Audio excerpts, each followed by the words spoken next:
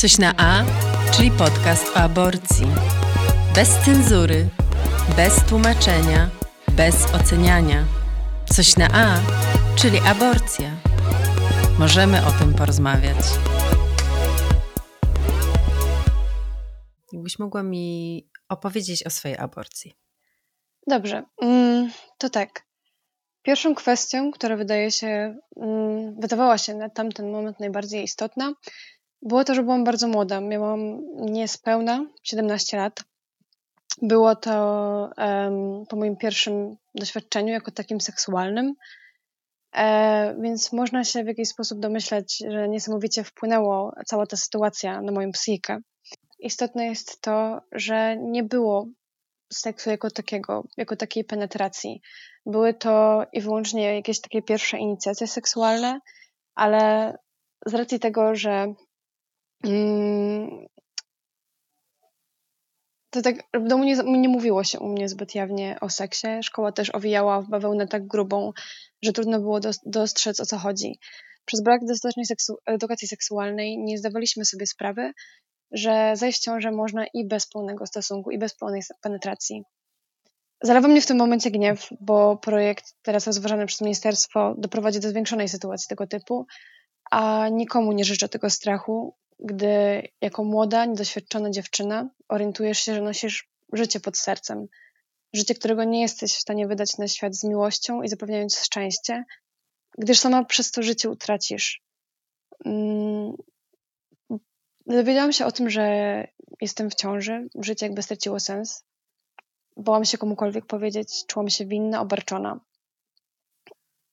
Nie wiedziałam totalnie, co począć. Czułam, że to jest już koniec. Początkowo nie podzieliłam się z tym nawet z moim partnerem. Sądziłam, że zniszczy mu to życie. Wiedziałam, że rzuci szkołę i że pójdzie do pracy za głodowe pieniądze, byleby jakoś zarobić na dziecko. Po latach mam odwagę przyznać również, że nachodziły mnie myśli samobójcze. Szczęśliwym trafem pojechałam za granicę do siostry, która pomogła mi w tej sytuacji. Wcześniej nie brałam aborcji nawet pod uwagę, bo jak to? Wierna uczestniczka Marszu Życia ma popełnić ten grzech? Byłam wychowywana w bardzo religijnej, w katolickiej rodzinie. Nie mówiło się o tym w żadnym stopniu, ale intuicyjnie mniej więcej nawet jako młoda osoba da się to po prostu wie się, jaki ma stosunek do tego cała rodzina. Bez pomocy mojej siostry nie przejrzałabym na oczy. Do niczego nie zmusiła. Zawsze powtarzała, że to jest moja decyzja, ale chciałabym po prostu wiedziała, że są również inne opcje. Że jest możliwość wyboru własnego życia i przyszłości, gdy sama jeszcze byłam dzieckiem. Chodziłam do niezliczonej ilości psychologów, różnych kobiet, które miały podobne doświadczenia. Rozmawiałam naprawdę z dziesiątkami kobiet, które opowiadały swoją historię. I były to lekarki, były to księgowe, były to panie pracujące w sklepie.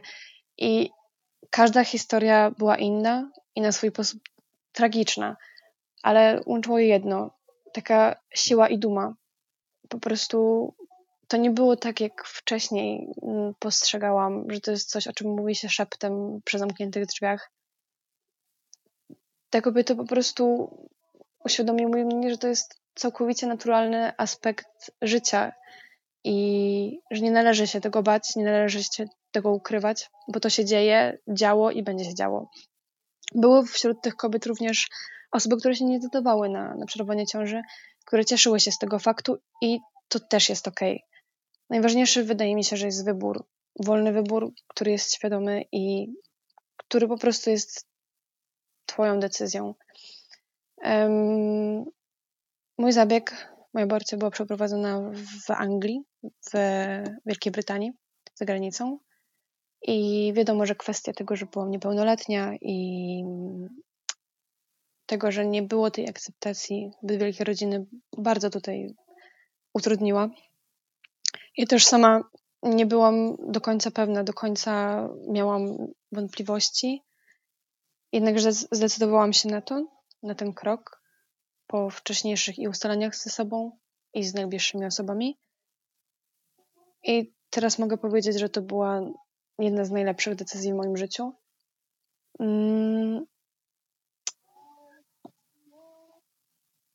Mit o skrzywieniu psychicznym oraz żalu do końca swoich dni jest cały czas spowszechniany, a to wierutne kłamstwo, gdyż nie w każdym przypadku tak jest. Nie można rozpatrywać żadnego aspektu pod względem całościowym, że jest albo czarno, albo biało. Nigdy tak nie jest. Ja osobiście mogę powiedzieć o moich przeżyciach, że poczułam, jakby ktoś dał mi nowe życie, kolejną szansę. Dzięki temu mogłam spełnić swoje marzenia, podróżować, dostać się na studia, poznawać ludzi, uprawiać bezpieczny seks i czuć się z tym wszystkim po prostu dobrze. Mogę szczerze powiedzieć, że mimo, że było to w jakiś sposób, było to po prostu ciężkie doświadczenie, też z racji na pomniejsze rzeczy, które działy się wokół, też w Anglii wygląda to tak, że trzeba 2 lekarzy, przynajmniej ja miałam tak, byliśmy w klinice prywatnej i musiałam przekonać 2 lekarzy do tego, że jestem pewna swojej decyzji. No i nie ukrywam, byłam wtedy w bardzo ciężkim okresie psychicznym i też angielski nie jest moim pierwszym językiem. Ciężko byłoby mi mówić o tym wtedy akurat, w tym momencie po polsku, a co dopiero po angielsku, ale się udało i poczułam ulgę w momencie, gdy wyszłam z gabinetu. Momentalnie. To było dla mnie po prostu jakby się niebiosa otworzyły, słońce na mnie padło, zaczęła grać jakaś piękna muzyka w tle. No to było od razu. Mhm. A gdzie spotkałaś te osoby, te kobiety, o których wspominałaś, że słyszałaś tyle historii różnych kobiet? Gdzie je spotykałaś? Moja siostra zaprowadziła mnie między innymi do jednej z organizacji, która zajmuje się pomocą dziewczynom, właśnie które myślą nad zabiegiem, ogólnie dziewczyn, które doświadczyły takich nie innych sytuacji seksualnych. I w tamtym miejscu głównie, ale też po różnych organizacjach, po psychologach. I mogę z całą pewnością stwierdzić, że to był bardzo istotny krok w podejmowaniu decyzji. Mhm. Czyli to było wszystko w Wielkiej Brytanii? Tak. Wtedy, mimo że to było 3 lata temu, więc można tak pomyśleć, że całkiem niedawno, to wydaje mi się, że na przestrzeni tych 3 lat dużo rzeczy się zmieniło w Polsce, bo ja, będąc w tej sytuacji wtedy, będąc naprawdę w okropnej depresji, okropnym przygnębieniu, po tym jak się dowiedziałam, nie miałam pojęcia, że istnieją organizacje właśnie jak Aborcyjny Dream Team albo jakiekolwiek inne, które wspierają dziewczyny w tym dość ciężkim okresie. Też nie było o tym mówione ani w szkole, ani w domu wśród moich znajomych. Dlatego też wcześniej nie rozpatrywałam tej opcji. W ogóle nawet o niej nie myślałam, absolutnie. Absolutnie to nie było nawet jakby to nie istniało, jakbym nigdy o tym nie słyszała. Dopiero moja siostra w jakiś sposób przedstawiła mi to i w Polsce nie miałam absolutnie żadnych informacji. Czyli z swojej rodziny rozmawiałaś i miałaś wsparcie siostry, tak? Tak. Czyli rozumiem, że dopóki do niej nie pojechałaś, byłaś z tym całkowicie sama tutaj? Tak. Było tak, że gdy się dowiedziałam, tak jak wcześniej wspomniałam, poczułam jakby się zawalił na mnie świat i będąc tak młodą dziewczyną, nie mając pojęcia o życiu, mając tylko bagaż marzeń i świadomość, że te marzenia nigdy mogą się nie spełnić, albo spełnią się, albo w innej formie, po prostu zwyczajnie się bałam. Bałam się komukolwiek mówić. Czułam ogromny wstyd. Czułam też poczucie winy. I to jest chyba jedna z najgorszych rzeczy, że to jest ludzkie po prostu. A sposób właśnie tego pojmowania jest taki, że czułam jakbym zrobiła coś złego, jakbym była po prostu najgorszym człowiekiem na świecie. Wtedy oczywiście nie zdawałam sobie z tego wszystkiego sprawy. Na przestrzeni lat nauczyłam się o tym mówić. Przepracowałam te aspekty bardzo, bardzo mocno, ale wtedy to było niewyobrażalne, żeby komukolwiek powiedzieć, żeby tak po prostu stanąć i się obnażyć z tym. Jak wspominasz teraz to doświadczenie, to o czym myślisz, że jakby w tamtym momencie by ci pomogło? Co by ci pomogło w tamtym momencie? Na pewno żałuję, że nie trafiłam na takie silne duszyczki, takie właśnie jak z niezależnych grup proaborcyjnych. Na pewno myślę, że nie jestem z tym sama, że nie ja jedyna byłam w takiej sytuacji, bo przyznam się, że wtedy czułam się jak najbardziej samotny człowiek na świecie. Więc wydaje mi się, że niesamowicie pomogłaby mi właśnie ta świadomość, że są nas tysiące i są osoby, które chcą pomagać, wspierać. Czasem słowem, czasem uczynkiem, czasem wysłaniem linka do odpowiedniej strony albo kontaktu do odpowiedniej osoby. Ale na pewno właśnie to wsparcie, że nie jestem sama i to, że to jest normalne. To, co się dzieje we mnie, to, co czuję, te wszystkie wątpliwości. Właśnie postanowiłam podzielić się swoją historią po latach ukrywania się, gdyż wierzę, że może w jakiś sposób komuś pomóc. Uświadomić, że nie jesteśmy w tym same, że właśnie są nas tysiące, są miliony kobiet, które przeżyły piekło i nie mogły nawet stanąć dumnie w obliczu społeczeństwa, które nie raz i nie dwa nazwało nas najgorszymi epitetami. A czy tobie też się zdarzyło słyszeć właśnie takie epitety? Tak. Tak, od własnej rodziny, także to bardzo, bardzo też wpłynęło na to, w jaki sposób w tym momencie na to patrzę.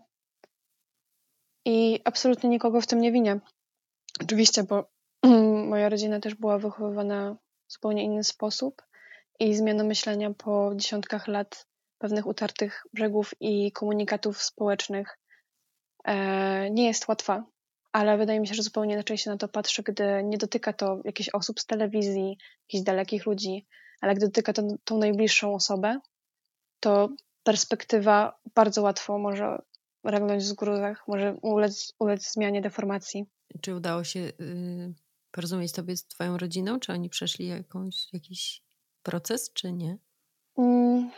Szczerze powiedziawszy, nie wiem, czy przeszli proces, ponieważ dostałam na początku komunikat, że absolutnie że nie ma na to pozwolenia, nie ma na to zezwolenia, że to jest właśnie morderstwo, że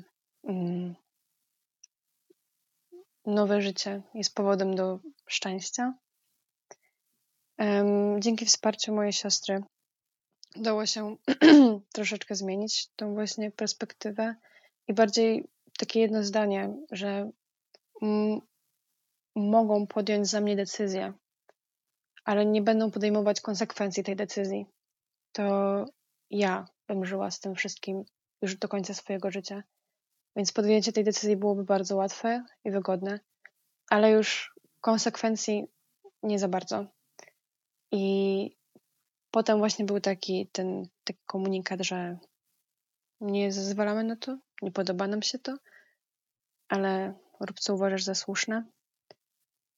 I do tej pory jest to w jakiś sposób tematem tabu. A jak jechałaś wtedy do siostry, to rodzina wiedziała też, w jakim celu jedziesz, tak? To był bardzo fortunny zbieg okoliczności, gdyż wtedy, gdy jechałam do Anglii, to jechaliśmy na święta, po prostu całą rodziną w jakiejś okazji i wtedy też wiedziały tylko moje najbliższe osoby.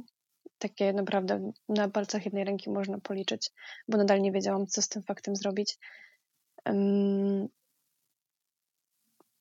I będąc w Anglii już, postanowiłam podzielić się tym z moją siostrą.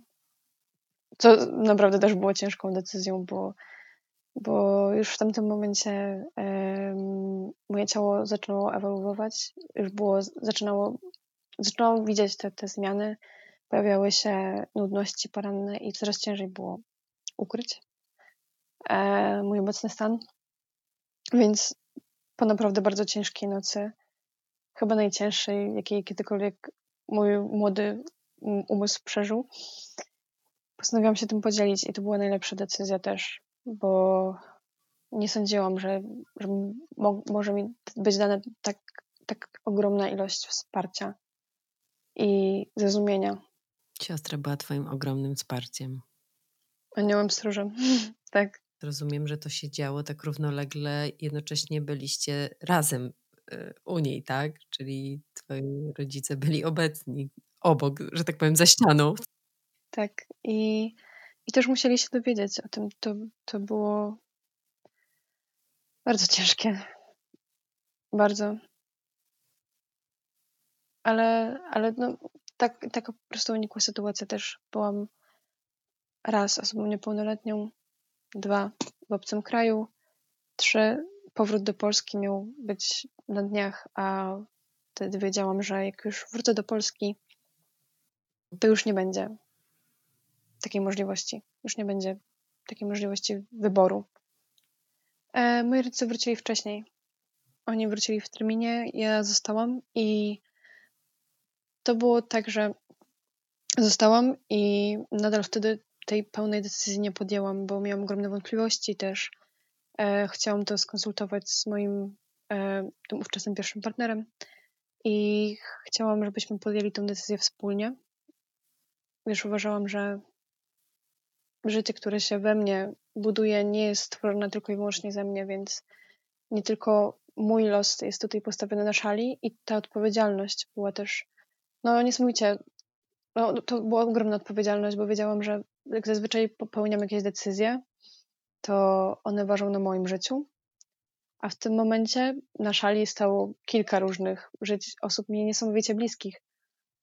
I dla osoby postawionej w takiej sytuacji, czy byłaby to młoda, czy starsza osoba, wydaje mi się, że większego znaczenia nie ma to w momencie, gdy to jest taka ogromna odpowiedzialność. A wspomniałaś o tym, że miałaś inne poglądy, że byłaś wychowana w taki sposób, gdzie aborcja raczej była uważana za coś złego. Rozumiem z tego, co mówisz, że to podejście twoje się zmieniło, ale nie wiem, czy mogłabyś, czy chciałabyś opowiedzieć trochę o tej przemianie też? Czy to było dla ciebie trudne? Oczywiście.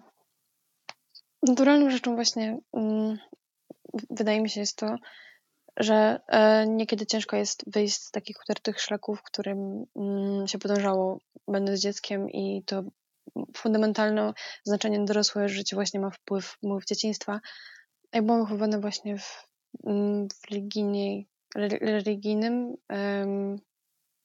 religijnej rodzinie po prostu. I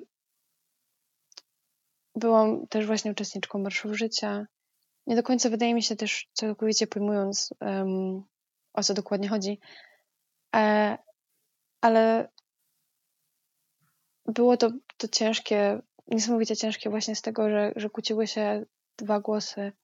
Jeden, który właśnie mówił, że to nie jest coś dobrego, że to jest niemoralne, że to faktycznie może być pojmowane jako zabójstwo, że to jest nowe życie, a od zawsze właśnie było mówione, że życie to piękno, że to jest stan błogosławiony i tak dalej, i tak dalej. A drugi głos mówił, że to tak nie jest, że oczywiście, że to może być dla innej osoby stan błogosławiony, stan niesamowity, ale w momencie, gdy ja wiem, że nie jestem w stanie dać temu dziecku szczęścia, na które zasługuje, miłości, to już się zupełnie inaczej postrzega. I zaczęło się jakby formułować taki mój obecny pogląd na to, żeby każdy robił to, na co uważa za słuszne w swojej sytuacji. I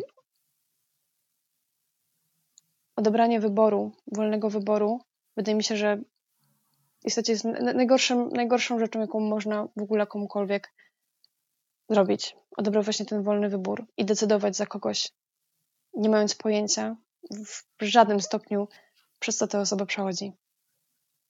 Też tak jest, jak rozmawiam z różnymi osobami, że aborcje robią osoby o bardzo różnych poglądach i czasem zmieniamy poglądy, czasem nie właśnie.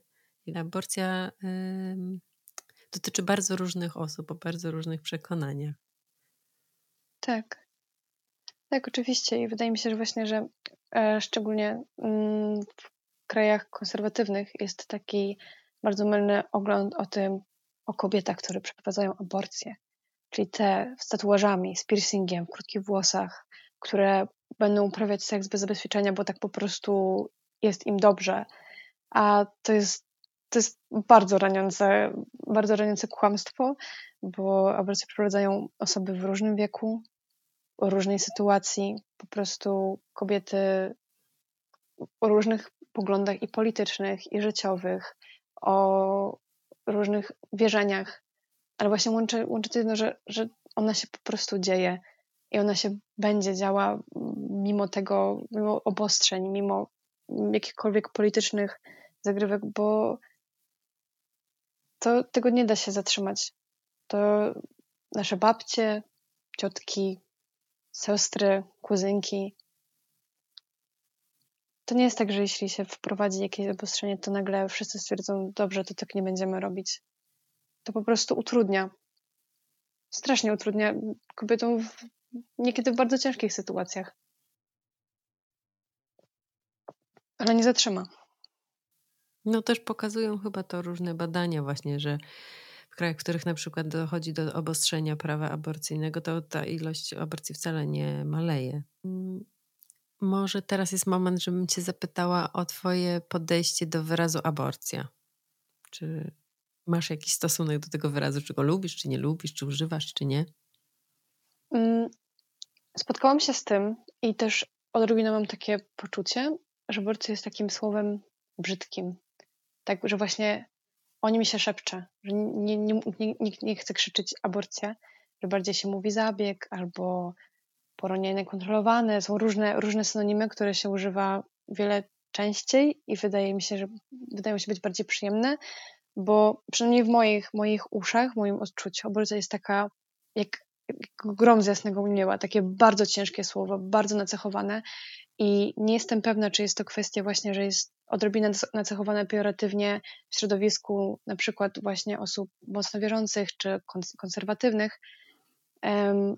Ja używam tego słowa, nie używam za każdym razem, często też posługuję się zamiennikami, ale wydaje mi się, że takie oswojenie się z tym wyrazem może pomóc w oswojeniu się z samym faktem, jakie ze sobą to słowo niesie.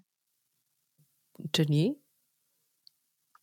Czyli z tym, że się dzieje, że jest aborcja, że aborcja po prostu. Tak, i jest taka, no nie wiem, przynajmniej ja mam taką pokusę, żeby odzyskać ten wyraz, prawda? Żeby on był neutralny, żeby był albo nawet pozytywnie nacechowany, albo w ogóle właśnie nie nacechowany, neutralny, żeby go odzyskać, żeby móc go używać. Tak, jakby to jest łaciny. To jest wyraz, który po prostu jest jakby, no jest nazwą. I tak jak nie boimy się medycznych wyrażeń, wycięcie wyrostka, nikt nie szepcze wycięcie wyrostka, albo operacja kolana, przeszczep, ale wszyscy szepczą o aborcji. Może to jest medyczny zabieg w jakimś stopniu. Nie, no pewnie to jest medyczny zabieg, nie? A jego się boimy, tej nazwy. Coś na A. Coś na A. Dokładnie. I nie chodzi tu o anginę. A czy jest jeszcze coś, co chciałabyś powiedzieć, na przykład w kontekście innych osób, które mogłyby być w podobnej sytuacji jak ty? Czy chcesz na przykład coś im powiedzieć? Chyba tak. Chciałabym właśnie, żeby osoby, które mogą tego słuchać i doświadczyły podobnych sytuacji albo są w sytuacji podobnej ciężkiej, chciałabym, żeby osoby wiedziały, że właśnie nie są same. Że, tak jak wspominałam, są nas tysiące, są miliony kobiet i każda z nas wewnętrznie, emocjonalnie, duchowo przeżywa to w inny sposób, ale wierzę, że robiąc to, co w tym momencie robimy, możemy przemówić jednym silnym głosem i być taką opoką, wsparciem I to nie są jedynie kobiety, są mężczyźni, są osoby, które nie określają się płciowo, które również są w tym, chcą być tym głosem, chcą być w tym wsparciem. I chciałam właśnie powiedzieć, że żeby osoby, które są w takiej sytuacji, robiły wszystko, co czują, że jest dobre dla nich i żeby miały ten wolny wybór, bo dla mnie to naprawdę była najlepsza decyzja w moim życiu. Ja zawsze marzyłam o tym, żeby podróżować, żeby poznawać ludzi, żeby zwyczajnie doświadczać. A w momencie, gdy dowiedziałam się, że jestem w ciąży, poczułam, że zostało mi to odebrane. I dzięki aborcji odzyskałam to w pewien sposób. Tak poczułam. I jestem bardzo wdzięczna, mimo tego, że to było jedno z najcięższych doświadczeń w moim życiu. Jestem bardzo wdzięczna za to, że je doświadczyłam, bo to, ile się wtedy nauczyłam o sobie, o ludziach, o nawet społeczeństwie, było ogromną, ciężką, ale bardzo ważną lekcją. Czyli też wpłynęło na to, kim jesteś? Bardzo mocno. W ogromnym stopniu tak. Chciałabym poznać taką Kasię, będąc tamtą 17-letnią Kasią. W tym momencie nie boję się walczyć o swoje. Nie boję się przemawiać głośno o tym, co myślę, o tym, jakie są moje potrzeby, o tym, jeśli coś mi się nie podoba i uważam, że krzywdzi, zwyczajnie po ludzku. Zmieniło właśnie też mój światopogląd, to, że nie wszystko jest w odcieniach czarni i bieli, że jest ogrom skali różnych kolorów i pasowanie kogoś na siłę w tą czerń albo biel może sprawić tylko, że ta osoba będzie skrzywdzona.